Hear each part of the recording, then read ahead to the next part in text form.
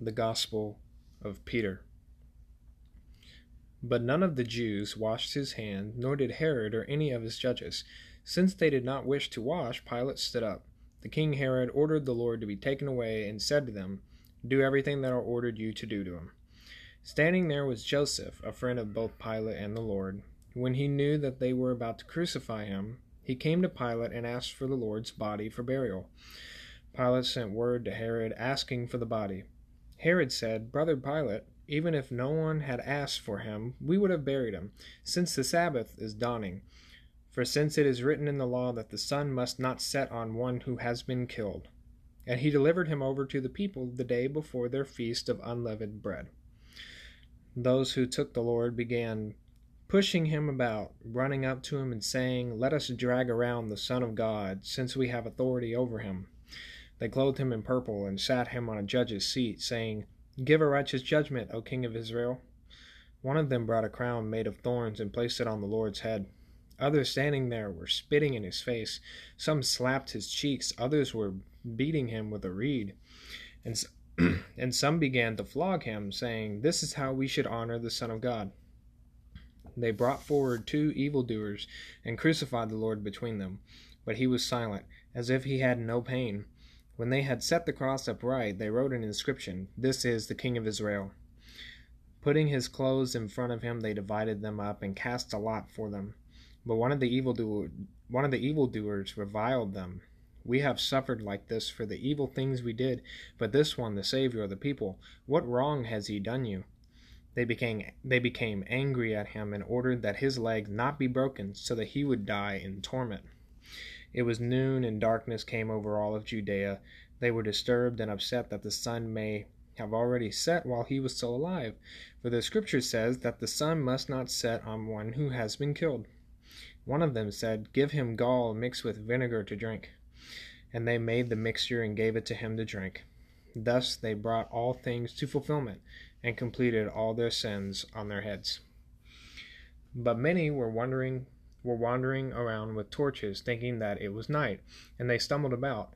And the Lord cried out, "My power, O power, you have left me behind." When he said this, he was taken up. At that time the curtain of the temple in Jerusalem was ripped in half. Then they pulled the nails from the Lord's hand and placed him on the ground. All the ground shook, and everyone was terrified. Then the sun shone, and it was found to be 3 in the afternoon. But the Jews were glad and gave his body to Joseph so that he might bury him, since he had seen all the good things he did. He took the Lord, washed him, wrapped him in a linen cloth, and brought him into his own tomb, called the Garden of Joseph. Then the Jews, the elders, and the priests realized how much evil they had done to themselves, and began beating their breasts, saying, "Woe to us because of our sins! The judgment and the end of Jerusalem are near." But I and my companion were grieving and went into hiding, wounded in heart, for we were being sought out by them as if we were evildoers who wanted to burn the temple. Because of these things we fasted and sat in mourning and weeping night and day until the Sabbath. The scribes, Pharisees, and elders gathered together and heard all the people murmuring and beating their breasts, saying, "If such great signs happened when he died, you can see how righteous he was." The elders became fearful and went to Pilate and asked him, "Give us some soldiers to guard his crypt for 3 days to keep his disciples from coming to steal him. Otherwise the people may assume he had been raised from the dead and then harm us." So Pilate gave them the centurion Petrinus and soldiers to guard the tomb. The elders and scribes came with them to the crypt. Everyone who was there, along with the centurion and the soldiers, rolled a great stone and placed it there before the entrance of the crypt. They smeared it with 7 seals, pitched a tent there, and stood guard. Early in the morning, as the Sabbath dawned, a crowd came from Jerusalem and the surrounding area to see the sealed crypt. But during the night on which the Lord's day dawned, while the soldiers stood guard 2 by 2 on their watch, a great voice came from the sky. They saw the skies open and 2 men descend from there.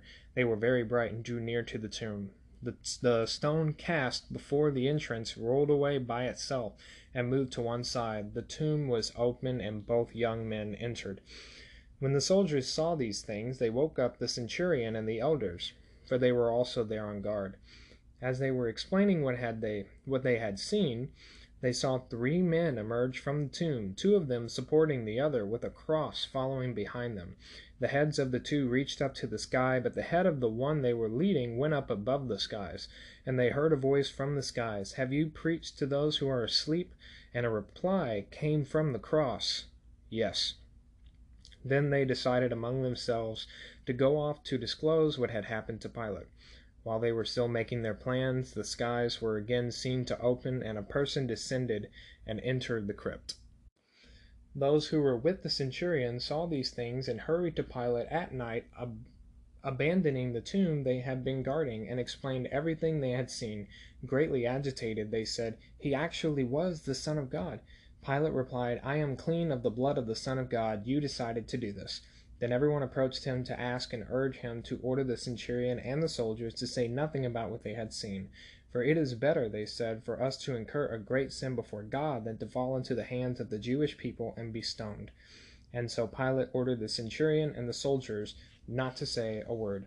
Now Mary Magdalene, a disciple of the Lord, had been afraid of the Jews, since they were inflamed with anger, and so she had not done at the Lord's crypt the things that women customarily do for loved ones who die. But early in the morning of the Lord's day, she took some of her women friends with her and came to the crypt where she had been buried. And they were afraid that the Jews might see them, and they said, "Even though we were not able to weep and beat our breasts on the day he was crucified, we should do these things now at his crypt. But who will roll away for us the stone placed before the entrance of the crypt, that we can go in, sit beside him, and do what we should? For it was a large stone, and we are afraid someone may see us. If we cannot move it, we should at least cast down the things we have brought at the entrance as a memorial to him, and we will weep and beat our breasts until we return home."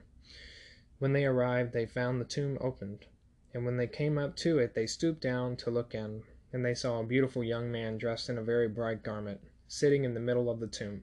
He said to them, "Why have you come? Whom are you seeking? Not the one who was crucified. He has risen and left. But if you do not believe it, stoop down to look, and see the place where he was laid, that he is not there.